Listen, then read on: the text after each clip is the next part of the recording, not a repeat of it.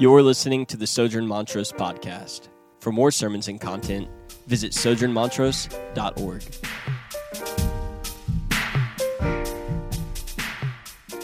Okay, so let's jump into Isaiah 61, verse 10. And what I want to remind us here, right, is that this scripture is being spoken by the anointed one, right, of Isaiah 61, verse 1, where it says that the Spirit of the Lord God is upon me because the Lord has anointed me, right? So we went to sort of some links, the first sermon, to establish that person that is speaking there is actually Jesus, right?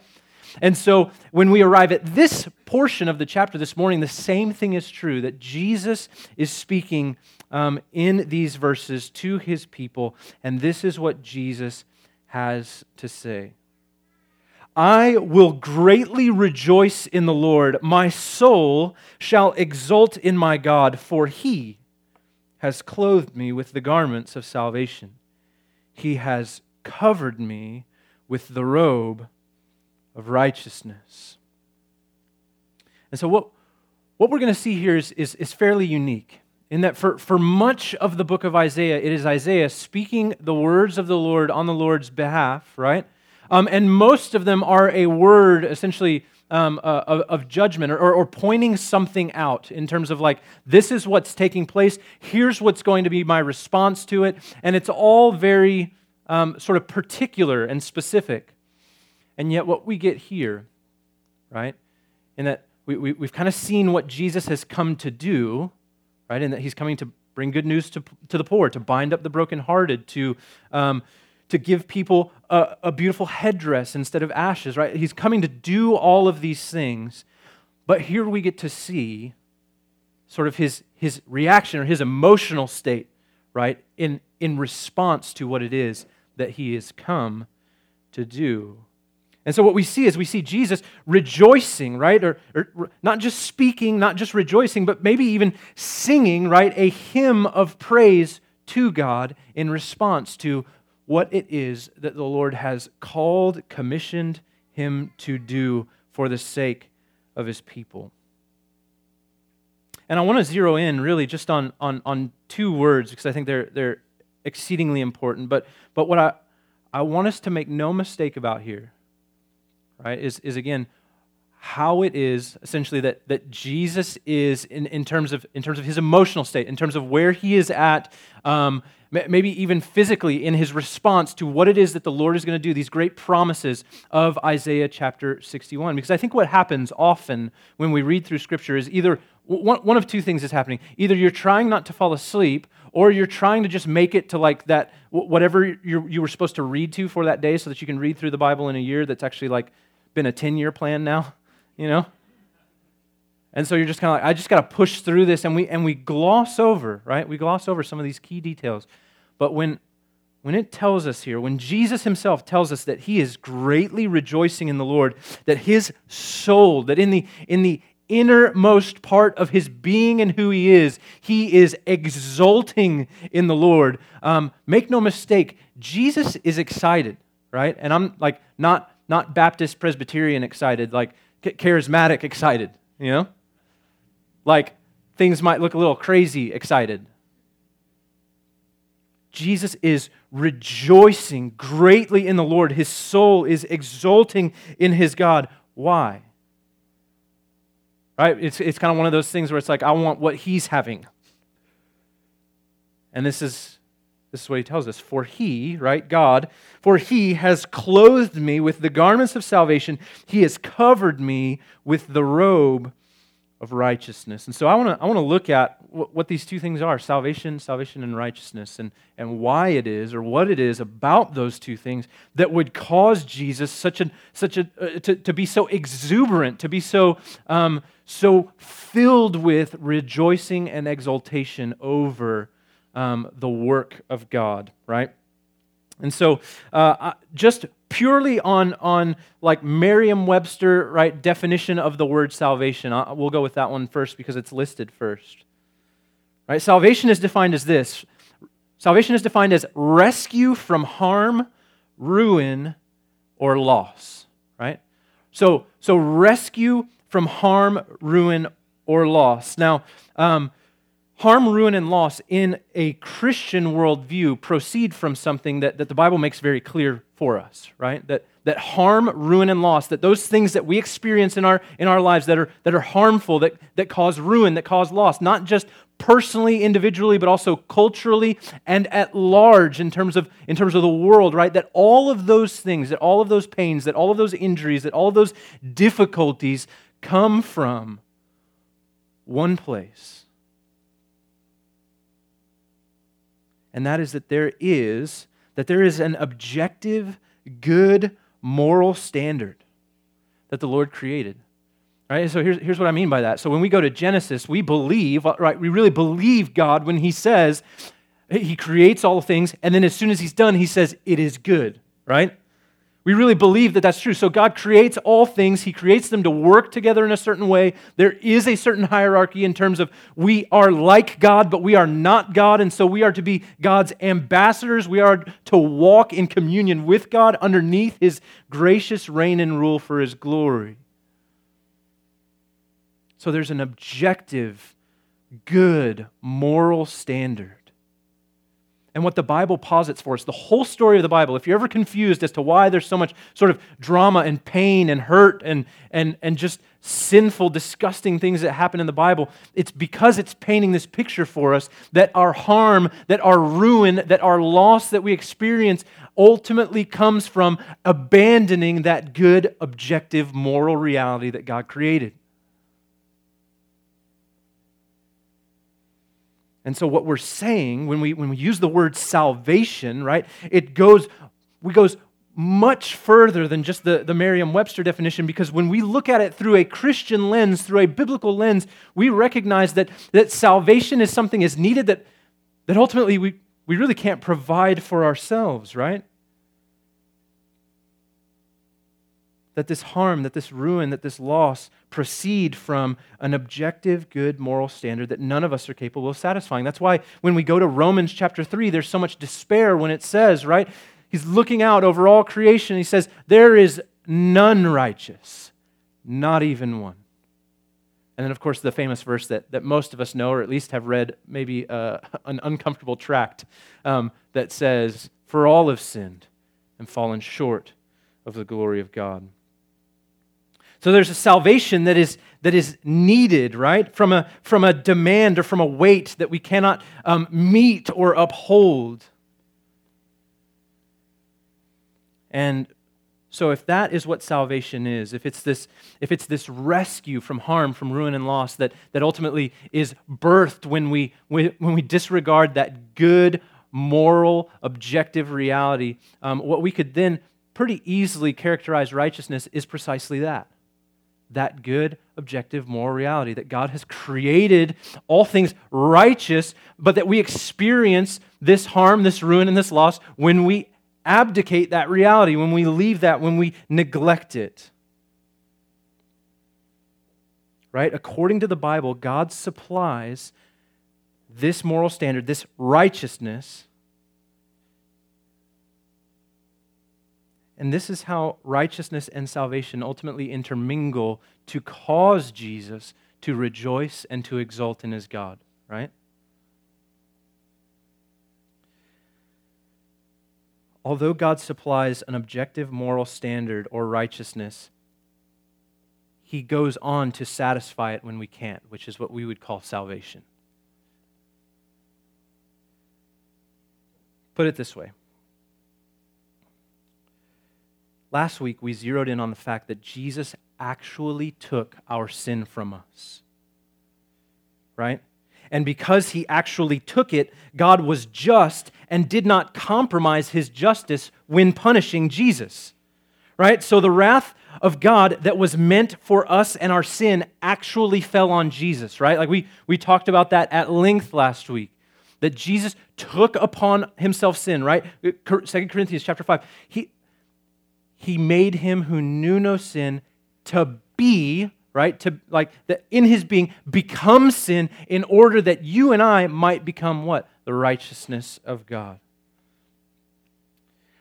So if last week we zeroed in on that fact that Jesus actually took our sin, that he removed something from us, this week we zero in on the fact that Jesus not only took our sin, but also supplies for us his righteousness in exchange.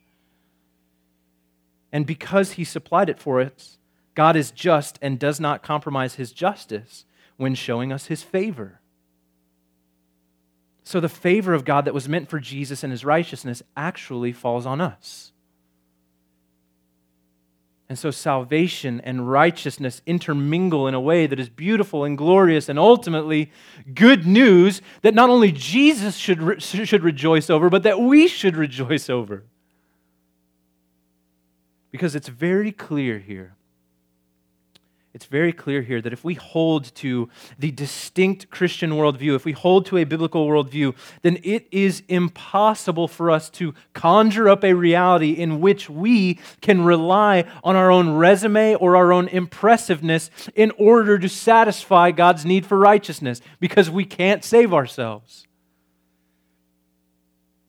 And yet the Anointed One who has come to set the captives free, who has come to bring good news to the poor, the Anointed One who has established an everlasting covenant in the coming of Emmanuel, God with us, is clothed in the garments of salvation, robed with the robe of righteousness.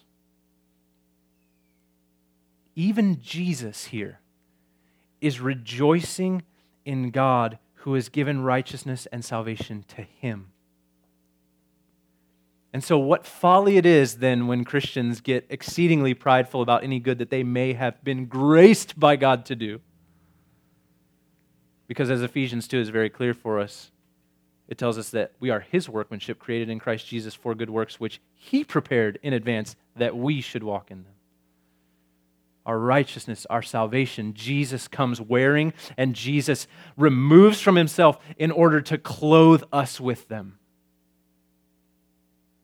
That's the reality of what we celebrate in the incarnation, right? The taking on of flesh of God himself, Jesus, is that he takes upon himself flesh, he does what we can't do, he takes his record, and he doesn't just remove or wipe clean ours, but he actually puts his on us.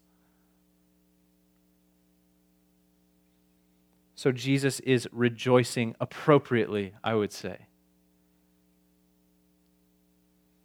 So Jesus rejoices in God. He rejoices in what the Lord is doing. And now he's going to rejoice in something that maybe would seem kind of odd, especially since you and I, again, kind of stand at a privileged juncture in history, in that we know, right?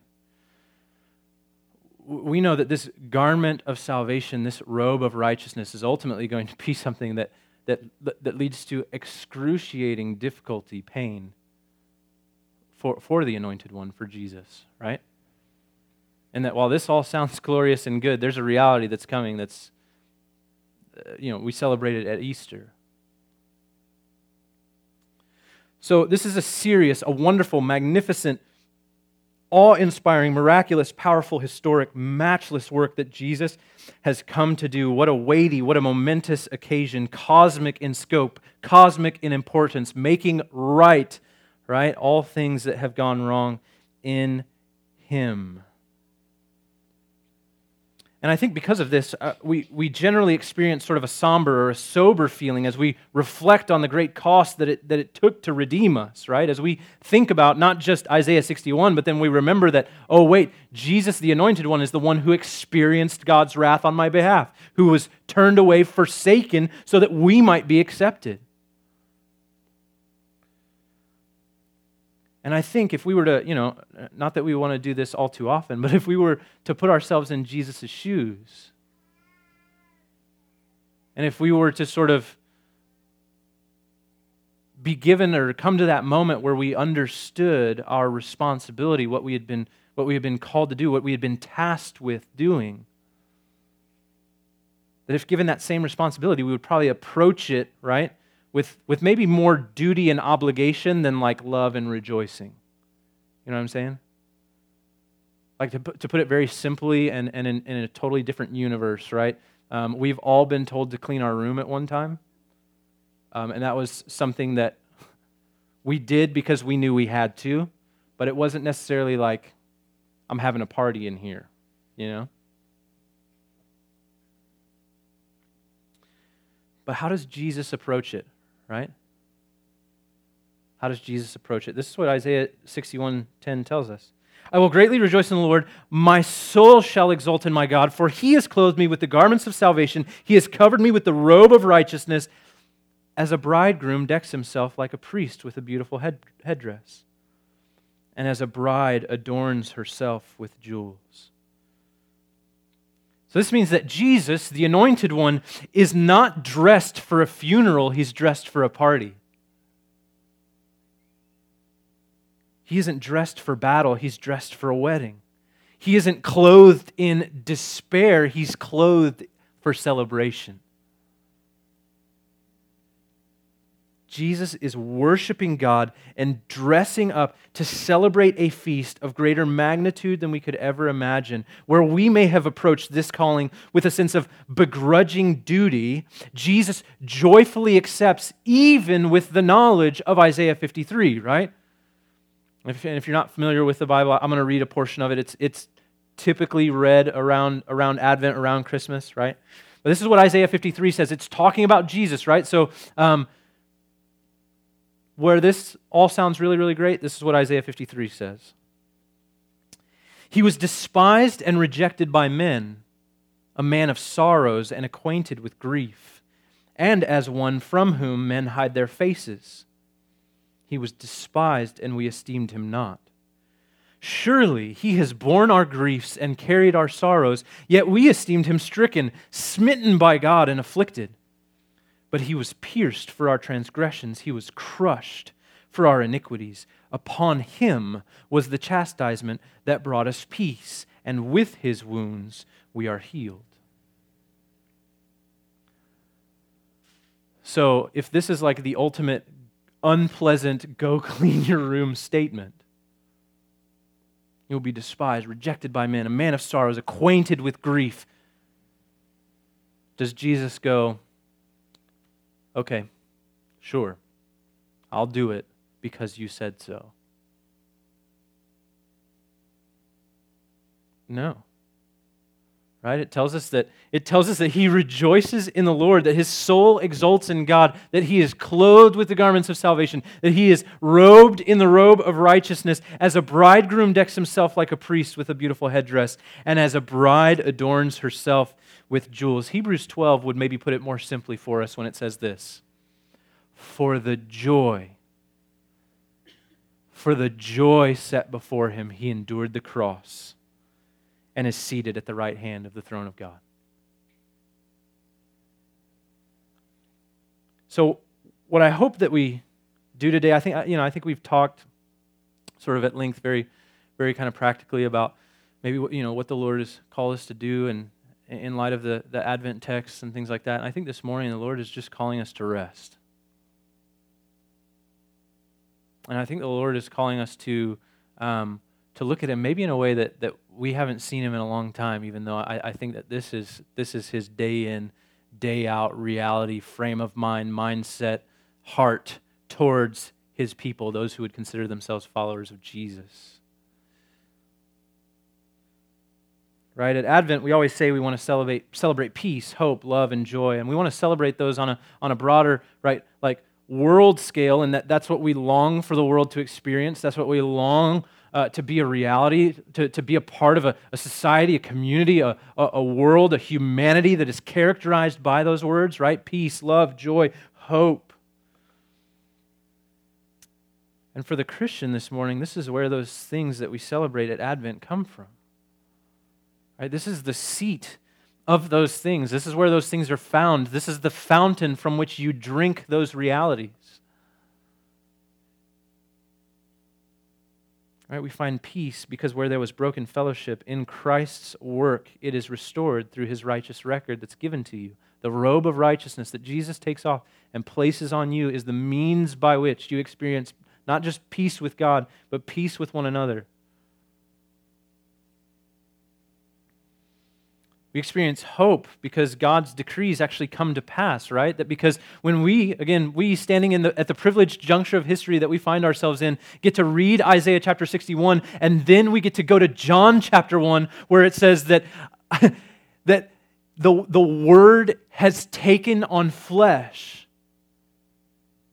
Behold, the Lamb of God, come to take our sins away. We can connect those dots and recognize that when God says He's going to do something, He will do it. So we can have hope that when God, Jesus Himself, says He's coming to make all things new, He will do it.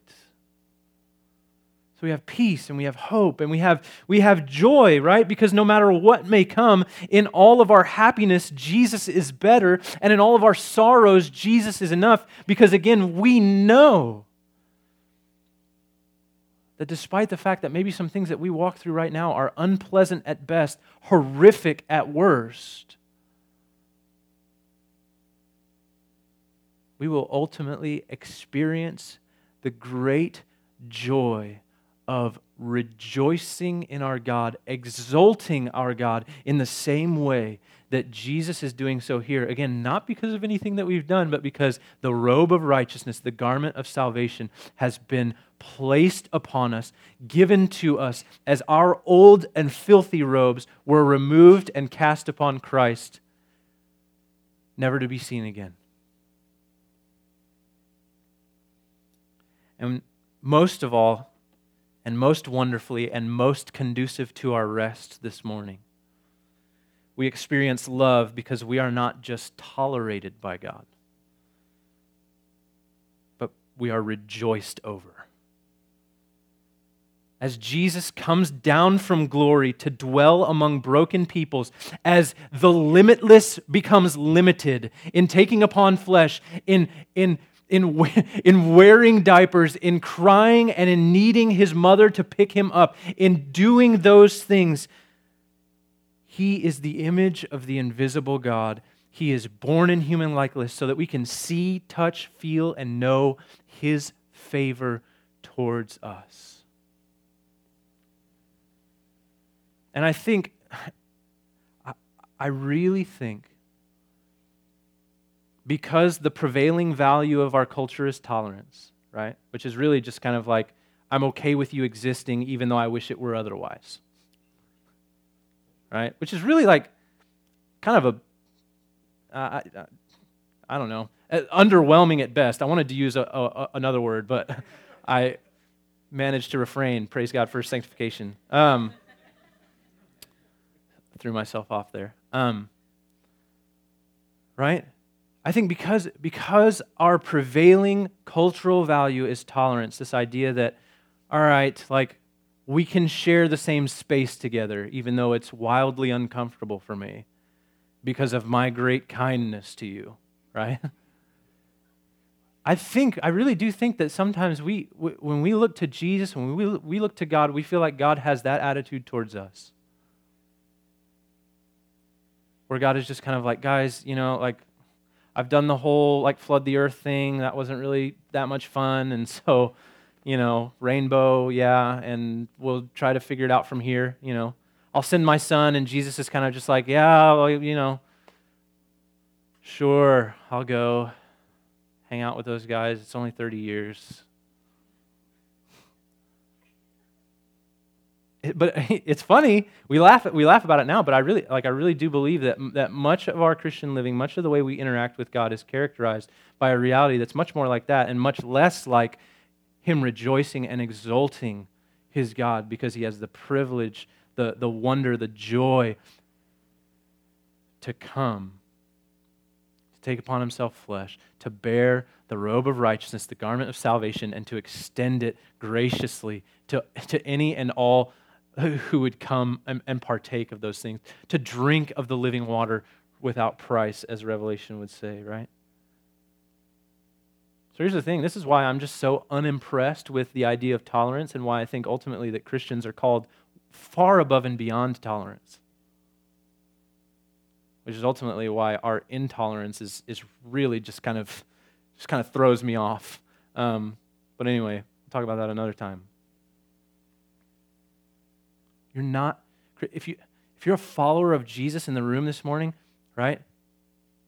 God isn't the disappointed parent in the room that's just kind of given up, kind of sitting in the corner like, yeah, they're going crazy. I don't know what to do about it, so whatever. Like he's that parent who goes, yeah, things are kind of crazy, but look at how wonderful that child is. And yeah, they're not perfect now, but there will come a day when they start, changing their own underwear, and when they start doing,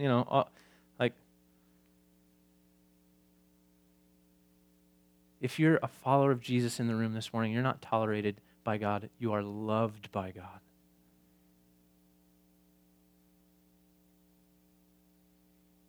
And so here's ultimately why Jesus is rejoicing in God, rejoicing in his work, right? He's rejoicing because in verse 11 it says this, "For as the earth brings forth its sprouts, and as a garden causes what is sown in it to sprout up, so the Lord God will cause righteousness and praise to sprout up before all the nations." So, again, this is just another situation where I think we read a verse and we go, okay, great.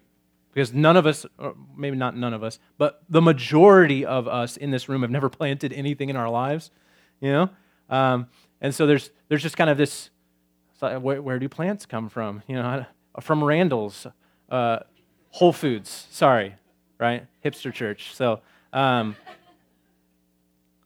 I mean, but that's kind of, there's a sense of immediacy. There's no longing. There's no hope. There's no kind of like, man, I'm going to plant this, and hopefully nature just does what nature's supposed to do because it's all random. And kidding, right? None of us have that kind of frame of thinking. But every single reader at this point in time is in an agricultural economy, and here's what they would have known. Right? They would have known that when the rain falls on the soil, shoots will spring up out of the dormant roots of grass. Seeds that were sown in a garden or a field will start to grow. These undeniable facts of nature are ultimately what are compared to what the Lord will do to cause his seeds of righteousness and praise to spring up. So here's the thing, I've been calling us to rest this morning, right? To rest in the hope, love, peace, and joy that are afforded to us because of Christ, that we experience in the work of Christ for us, in spite of the difficulty of sanctification, of becoming more like Christ, in spite of the fact that we look in the mirror and we are less like Jesus than we would want to be. We are more sinful than we would ever have dared imagine.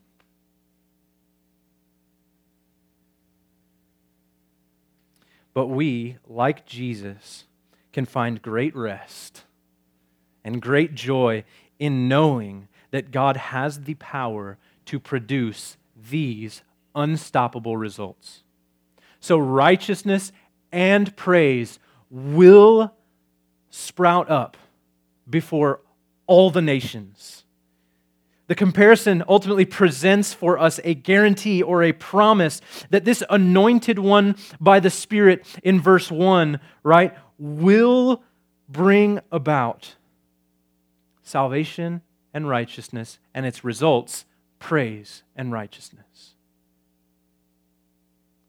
The exuberant praise that will spring up from our joyful response to God's great gift of salvation, those things will come to pass, where we worship Him imperfectly now, where we worship Him with difficulty now, where we worship Him and ultimately have to sort of fight and battle off those things that we still want to worship that are of the world. There will come a day where our allegiances are no longer divided.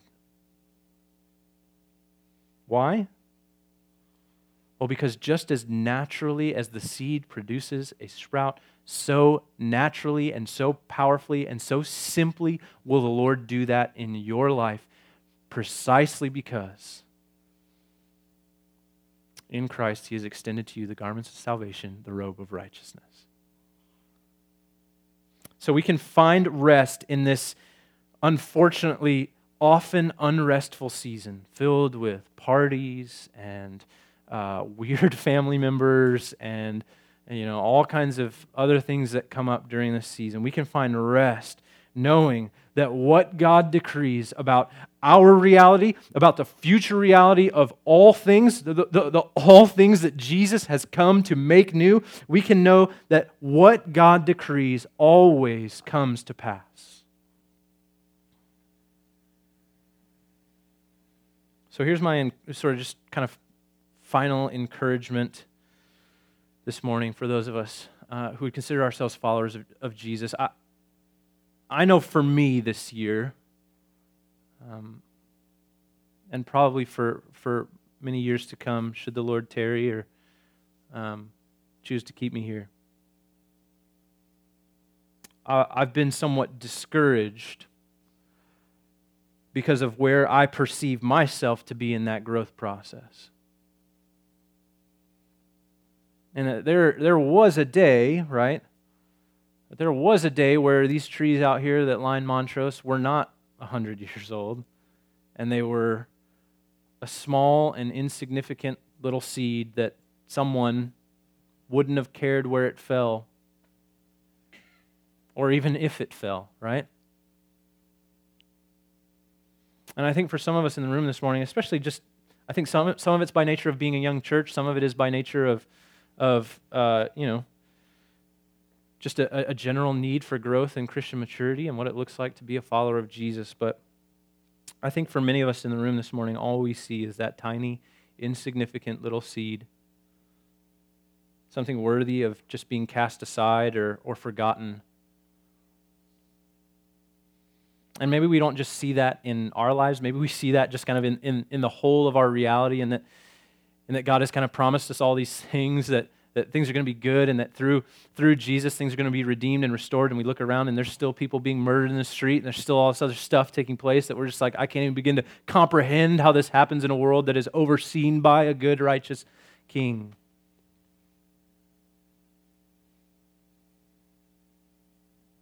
And yet I think this morning, again, our rest, our encouragement, our hope, our peace, our joy, our love this morning is found in trusting God when He promised us that these seeds will be oaks of righteousness one day.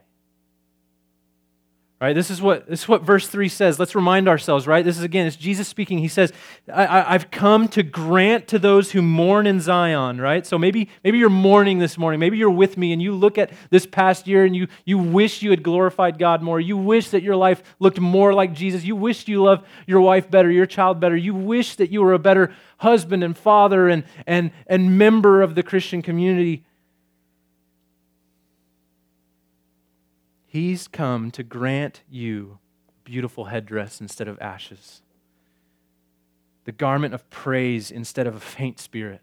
If your spirit is faint this morning, the Lord comes bringing to you a garment of praise, that they may be called, that you may be called, that I may be called in Jesus, oaks of righteousness, the planting of the Lord, that He might be glorified. And here's the thing, when it comes to God's glory, He doesn't mess around.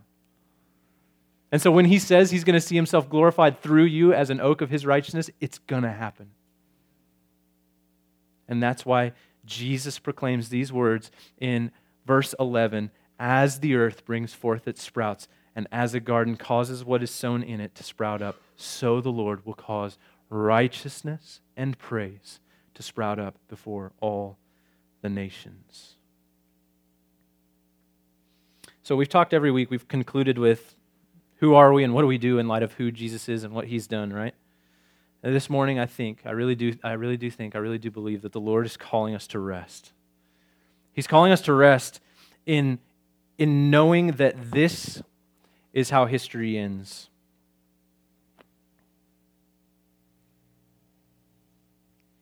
Revelation chapter 19 reads like this. Then I heard what seemed to be the voice of a great multitude, like the roar of many waters and like the sound of mighty peals of thunder, crying out, Hallelujah, for the Lord our God, the Almighty reigns. Let us rejoice and exult and give Him glory, for the marriage of the Lamb has come, and His bride has made herself ready. It was granted her to clothe herself with fine linen, bright and pure, for the fine linen is the righteous deeds of the saints. And so what the end of history holds for those of us who would consider ourselves followers of Jesus, the reception that we are invited into is the wedding reception of the Lamb. And we, just like Jesus in Isaiah chapter 61, we, like him, will rejoice and exult and give God glory. Why? Because it has been given to us to clothe ourselves in the righteous deeds of the saints. And remember, those righteous deeds aren't ours. We are his workmanship, created in Christ Jesus for good works, which he prepared in advance that we should walk in them. And so we get to rejoice. We get to sing a song of praise. We get to experience a reality in which we will hear the prevailing cultural narrative will not be one of God does not exist, God can't fix this, that, or the other. There will be no doubt because the predominant narrative, the narrative that will be proclaimed from the voices of a great multitude will be like a roar of many waters, like the sound of mighty peals of thunder crying out together, hallelujah, for the Lord our God the Almighty reigns. And so, brothers and sisters, this morning what we get to do is we get to rest in that sure, safe, secure confidence in not only his willingness to save, but his ability, his power to do it. But then we also get to now start the party. We this morning gather together, and you know what we do together? We read off the screen together, and we say, hallelujah, for our Lord God the Almighty reigns. We sing together. We say, go tell it on the mountain. Jesus Christ is born. He is our Savior. He has taken upon himself flesh, and he extends to you the garments of salvation, the robe of righteousness, at no cost to you, for the sake of his fame and for the sake of his glory. And so my hope this morning is that as we take communion and as we sing a final song, my hope is that we would join Jesus in rejoicing greatly in our God and exalting the Lord together as we long for his return to make all things new, to reign and to rule in not only grace and mercy, but in righteousness and in salvation. And let us this morning, with the Spirit, and as Revelation 21 tells us, with the bride, with all of our brothers and sisters in all of history, in all of the world, everyone who has ever been touched by the grace and the mercy of Jesus, we together proclaim with them, come, Lord Jesus. Let's do that by being reminded of Jesus' work on our behalf at the communion table. Please pray with me. Father God, we thank you again for this morning. Lord, just the opportunity to gather together as your people. Lord, a people who have been drawn together not by affinity, not by sort of cultural maneuverability or a certain social status, but Father, as people who have been drawn together by the life, death, and resurrection of your Son Jesus, who have been given a new identity, a new bloodline in which we belong to you as sons and daughters, co-heirs to the kingdom with Christ. And I pray this morning that we will find rest in your presence. Lord, so often we are reminded that the gospel is about how Jesus has satisfied you, has made you happy, and yet we continue to try to do it for ourselves. And that striving and that work is tiresome without Christ, without the safety and the security and the knowledge of his love for us. And so would you remind us of that at the table? Would you remind us, God, that this is something you took upon yourself joyfully for our sake? And would we long for the day, Lord, when we experience all of those things in their fullness, love, hope, joy, peace, and that our praise right now, although a shadow of the praise that is to come from our own lips, that it might be a shadow worthy of the Lamb that was slain. So, Lord, we love you. We come to the table this morning in great confidence in the person and the work of your Son, Jesus. It's in his name and in the power of the Spirit that we pray these things. Amen.